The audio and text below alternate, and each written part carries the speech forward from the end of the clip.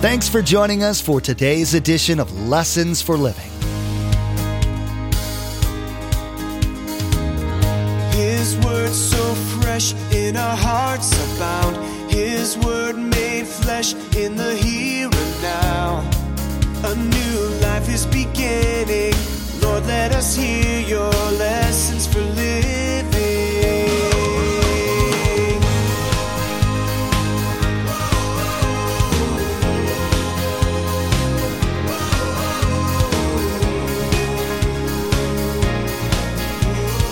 Lord, let us hear your lessons for living.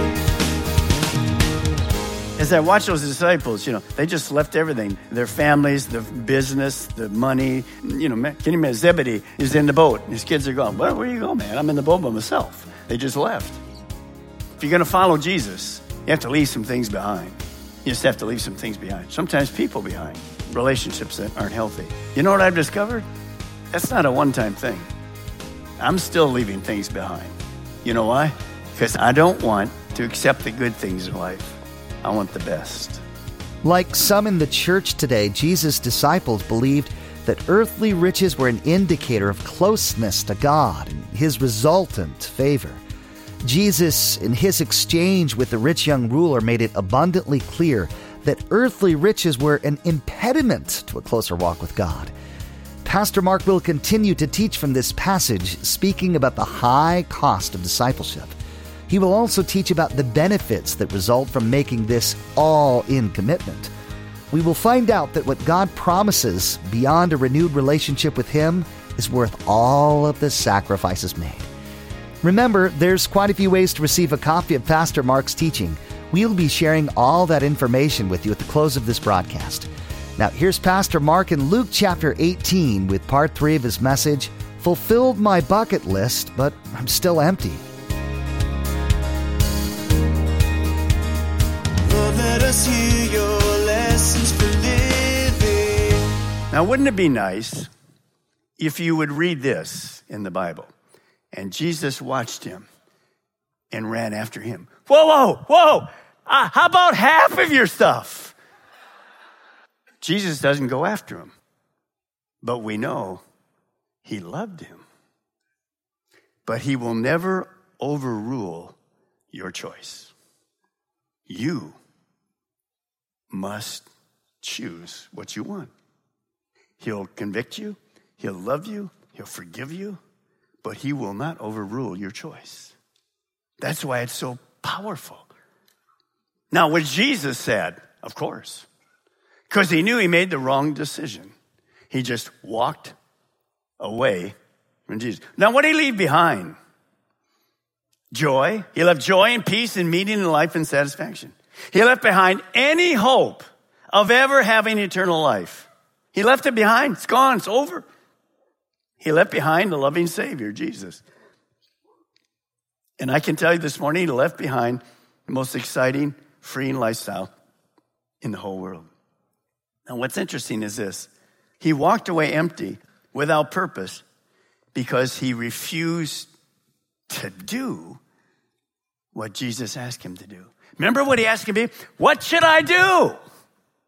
And Jesus answered him, and he refused to replace his riches with God and to follow Jesus.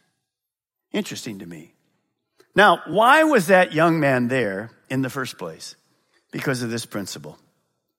In the Old Testament, we're told that when God created every human being, he put within that person eternal life.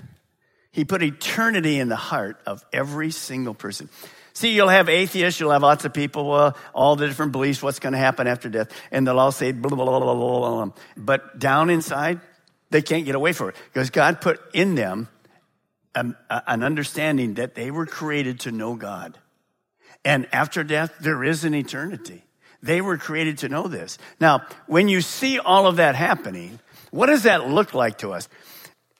Until you understand that there's a God-shaped vacuum in your life, in your spirit, in your heart, nothing can fill that. No one can fill that except God. And until you come to a personal knowledge and relationship with God, it doesn't matter. Your life will be empty. You might have some fun, you might have some joy, but ultimately it's going to be empty because you were created to be in relationship with God. And when God comes, it doesn't matter if you have 10,000 of your bucket list filled. You'll be empty. Nothing can fill that void, that vacuum, except this. And I want you to write it down this morning. This is why the young man came. Life without a personal relationship with God is always empty. Now, I want you to think about Hollywood. We watch Hollywood a lot, not as much as we used to, thank God. But notice many of those people, our younger generation, call role models. But what do we discover with these people who supposedly have everything the world can offer? Everything. What happens to so many of them? They go on drugs. They become alcoholics. They go from marriage to marriage to marriage to marriage to marriage to marriage to marriage to marriage to marriage to marriage to marriage. And in the end, how many of them commit suicide? You see it everywhere. Michael Jackson, the star of the world. What did he die? Empty. Because the world cannot give you what God can give you. Be careful. Be careful. Pastor Mark, I'm not like that. Yeah, but what's there? What are you trying to fill in your life? It has to be a personal relationship with God. Nothing else will work. That's the way every human being is designed, period. No exceptions. Now, all of a sudden, the disciples who are listening to all of this conversation, they're excited because they know now Jesus is going to do some things. Now, watch this. Look at verse 24, and I'm going to read it in the Balmer translation. Jesus is going to make this statement to you and to me. Let me read it in the Balmer translation. And Jesus looked at him as he walked away, and he said, how easy it is for rich people to enter the kingdom of God. Is that what it says in your Bible? What does it say in the Bible? How what? All right, let's read it. Really. Jesus looked at him and said, how hard it is for the rich to enter the kingdom of God. Would you just turn to your neighbor and say that right now? How hard it is to get to heaven for a rich person. Come on, just tell them right now. Now, why is that crazy for us? Because when we come to, in America specifically, but all over the world, what is one of our goals? Come on, be honest. To be rich. Said Pastor Mark, I never think about that. Yeah, you don't have a raise for 2 years. You go into your boss office, what do you say? I need a 10% raise. See, it's all about what? Money. And how crazy we are when Jesus says, it's like impossible to get to heaven if you're rich. Well, I still want to be rich. Something wrong with my logic. Now, watch what Jesus does. He's saying that to his disciples. How hard is it? Look at verse 25. Jesus says, indeed, it's easier for a camel to go through the eye of a needle than for someone who is rich to enter the kingdom of God, to get to heaven. Now, lots of people, you heard this probably taught all your life, that there's this little hole in the wall in Jerusalem, and it's called the eye of a needle, and a camel can go through there by taking the backpacks off the camel, everything. He can lean down, watch his hump as he's going through, and he can just lean going through. That isn't right. The word means surgeon's needle. It's an exaggeration that Jesus is using. How many of you ladies sew? How easy is it to get a thread through the needle?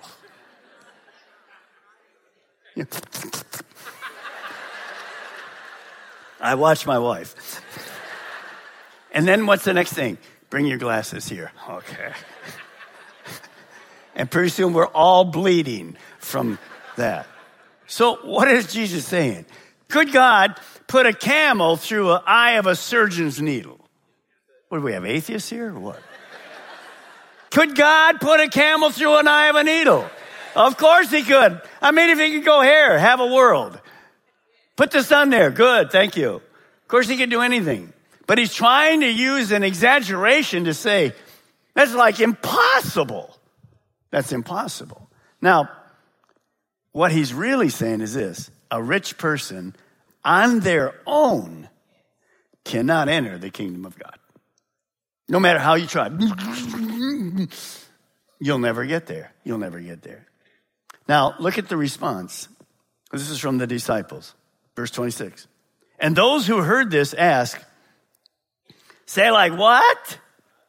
Who then can be saved? Because remember, the Jewish people, especially the Pharisees, they had this mistaken identity, wrong doctrine, that if you were rich, it was a sign of God's blessing. Well, he did have rich people, but that wasn't the sign. The sign was being honest and open, obeying the commandments, following God, following Jesus. And basically what they're saying is this. If the rich who enjoy God's blessing can't be saved, who in the world can be saved? Good question from them, because their doctrine was wrong. Well, look at verse 27. And Jesus replied, I'm waiting for an amen now, get ready. Jesus replied, what is impossible with man is possible with God. Amen. Because there's nothing impossible with God. Nothing. So Jesus is saying, now look, people cannot save themselves no matter how much power, authority, influence, or money, or possessions they have. But if you'll do this, if you'll obey me and you'll follow me, watch God do the impossible in your life. Because nothing's impossible. It doesn't matter how bad you are. It doesn't matter. Remember the woman at the well? 5 times married, divorced, living with a guy? Doesn't matter that. Woman caught in the act of adultery? Doesn't matter that at all. Paul killing Christians all over Israel? It doesn't matter at all. God can save you if you just repent and believe and follow him. There's nothing impossible with God. Now, here's what I want you to write down. Just trust God with your life more than you trust anyone or anything else, including your wealth. If you and I simply understand what salvation is, it comes through repenting and believing and putting God first in our life.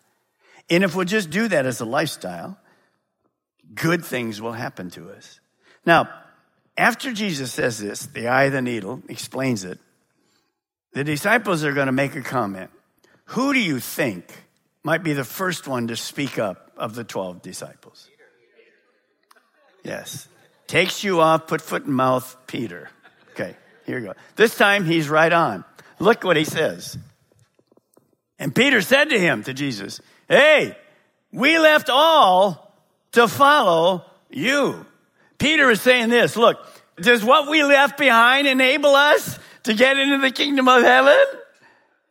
And Jesus is going to say in a moment, yes, and you'll see why. Now, what did the disciples leave behind when they followed Jesus? Well, let me read to you from the book of Mark. Remember, when Jesus came, he started his ministry. The book of Mark is kind of the opening to that ministry. And he goes by the Sea of Galilee. He's already prayed. He's looking for 12 apostles because he knows in 3 years he's going to the cross, going to heaven. These guys are going to have to take over and start the church, the New Testament church, which we're a part of today. Now, let me read it to you. As Jesus walked beside the Sea of Galilee, he saw Simon, Peter, and his brother Andrew casting their net into the lake, for they were fishermen. And he said this, come, follow me. Notice he didn't say, and I don't mean this in a wrong sense, he didn't say, join the church, become a Christian. No, he said, come follow me. That's why we use the term Christ follower. Come follow me, Jesus said, and I will make you fishers of men. We're going to talk about what's really real. VIO, people's lost souls. Now, he said, at once, amazingly, they left their nets and they followed him. So they left everything behind. Verse 19, when he got a little further along the Sea of Galilee, he saw James, the son of Zebedee, and his brother John in the boat preparing their nets. And without delay, he called them, follow me. And they left their father Zebedee in the boat with the hired men and followed him. What had they left behind? They put God first and they left everything else behind. Here's what I've learned. I want you to write this down. Following Jesus requires some sacrifices, but the benefits are greater. Many years ago, I taught this passage, maybe 20 years ago, when we first started the church, 3 or 4 years in. I taught this passage. And I remember, because as I watched those disciples, they just left everything. Their families, the business, the money. Can you imagine? Zebedee is in the boat. His kids are gone. Where you go, man? I'm in the boat by myself. They just left. And I said a statement. If you're going to follow Jesus, you have to leave some things behind. You just have to leave some things behind. Sometimes people behind. Relationships that aren't healthy. You know what I've discovered? That's not a one-time thing. I'm still leaving things behind. You know why? Because I don't want to accept the good things in life. I want the best. And if it's a waste of my time, I'm leaving it behind. Now, I'm not perfect in it, far from it. But I realize if you're going to serve God, it's going to require some sacrifice in your life. But the benefits, get ready. But the benefits are greater. In every way, shape, and form. Now, you say, well, Pastor Mark, how great are they? Well, when you think about that, it means to deny myself and follow him. Remember that old song? I have decided to follow Jesus, no turning back. The world behind me, the cross before me. I'm going for it. Now, when you see that, Jesus is going to expand this and say to Peter, you're right on, Pete. Watch what he says. Now, this excitement is terrific. Look at the steps of faith that these disciples have done. So he's saying to these guys, you did good. One of the most exciting things, those 3 years that they spent following Jesus, not knowing what was going to happen the next day, and they had nothing, not have any idea what's going to happen, were the most exciting time in their whole life. It was fantastic. And one of it is the path to life that's in front of us. See, if you're going to follow Jesus, you're going to follow Jesus. And he's got a path for every single one of us here. Every single one of us, every day. Look at this verse, Psalm 16:11. I love it so much. You have made known to me the path of life. You fill me with joy in your presence and with eternal pleasures at your right hand. What's he saying? How many of you know this morning, God's in the house? So what should I have right now? Joy.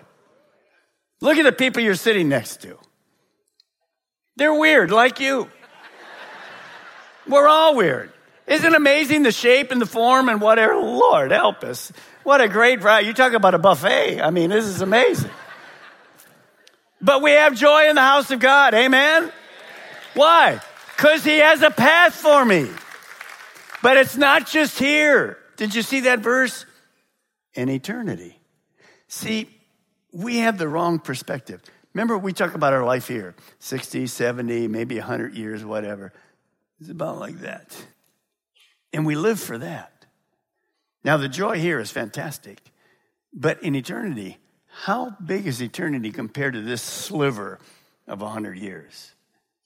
Well, you can go to the moon and back 1 trillion times, and the time is just started in eternity. Yes. Don't get bound up with the little bitty stuff of life. Pastor Mark, I'm going through a really tough time. Join us. There ain't nobody here that doesn't go through that stuff. Some worse than others, of course. Do you know in the last 2 weeks, I think we've had 6 or 7 funerals. Life is short. And you want to live it with eternity in view. You can't do that by holding on to your God. Whatever that is.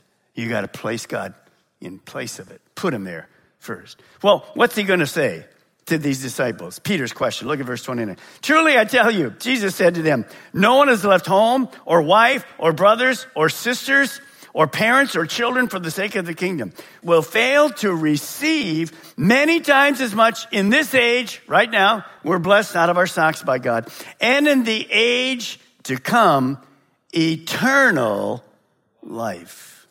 Jesus reassures Peter and the disciples God is blessing today, and that blessing will continue forever when you get to heaven. My friends, the greatest lifestyle in all the world is putting God first, following him, and watch him do the impossible in your life, in my life. When you understand what God has done, and that prayer will start in a moment. Remember this rich young ruler? He wanted assurance. He wanted assurance. What do I have to do? Well, John gives us an answer to that. And Jesus told him, this is the only work God wants from you. Believe in the one he sent. See, it's not a work. It's an act of faith. Believe is an action, enough to follow Jesus. And then here's how you do it. That if you confess with your mouth, Jesus is Lord, and believe in your heart, believe again, notice, believe in your heart that God raised him from the dead, you will be saved. It's an action word. And Jesus was telling this rich young ruler, you can have eternal life. That's what you wanted. All you have to do is believe in me and repent. Put God first, not your stuff. Now, in that conversation, the 12 disciples were there with the rich young ruler and Jesus. John was there, one of the apostles. Watch what he writes later. And I was thinking this weekend as I was studying, maybe he wrote this specifically because he watched the interaction between the rich young ruler and Jesus. Take a look at this. You know this verse in 1 John. And this is the testimony. God has given us eternal life in it, and I'll ad-lib to this, and it's not in keeping the 10 commandments. And this life is in the Son, Jesus Christ. Now watch how he says it. He who has a Son, he who has a relationship with the Son, not religion. He who has a relationship with the Son has life. He who does not have the Son of life does not have life. And look at this verse. This is a verse I think he might have been thinking about that interaction years ago. I write these things, John says, to you who believe in the name of the Son of God, so that you may, let's say it together, you may know that you have eternal life. That's why the rich man came. He wanted assurance. He wanted to know. But when Jesus told him what you have to do, basically repent, believe, follow me, he walked away. He listened to Satan instead of listening to God. Whether he ever changed, nobody knows. But today, it's our choice. First, for Christians, what do you do with that? Who's there? What's there? And then second, I'll ask those of you that are not saved to be ministered to. Today, we heard Pastor Mark talk about Jesus' love for a young man who thought he was ready to go all the way to serve God, but found a stumbling block in the form of his wealth. We learned about the love Jesus had for this young man and how his turning away from God saddened Christ. We need to be careful to not give Jesus cause for sorrow, too. Social media is a huge blessing that most of us use every day. We want to encourage you to become our Facebook friend and follow our Twitter feed. At the Facebook page and Twitter feed, we post information about upcoming events, discipleship articles, and encouraging quotes that will inspire you in your walk with Jesus. Log on to lessonsforlivingradio.com and follow the links to the Calvary Chapel Melbourne Facebook page and Twitter feed, or simply search for Calvary CCM on Facebook or Twitter. We even have a specific Facebook page for the Viera campus. Simply search for Calvary CCM and you'll see the Viera campus Facebook page in the search results. Again, to like our Facebook page and subscribe to our Twitter feed, log on to lessonsforlivingradio.com. Again, our web address is lessonsforlivingradio.com. Well, this finishes Pastor Mark's teaching of Luke 18:18 through 30. The next message will complete this chapter, and Pastor Mark will be asking the question, what do you want God to do for you? The topic of blindness will be discussed, and Jesus' love for the individual will be illustrated in the scripture passage we'll be studying. You've been listening to Lessons for Living with Pastor Mark Balmer of Calvary Chapel, Melbourne. Please join us again here on Lessons for Living, and together, let's do life right.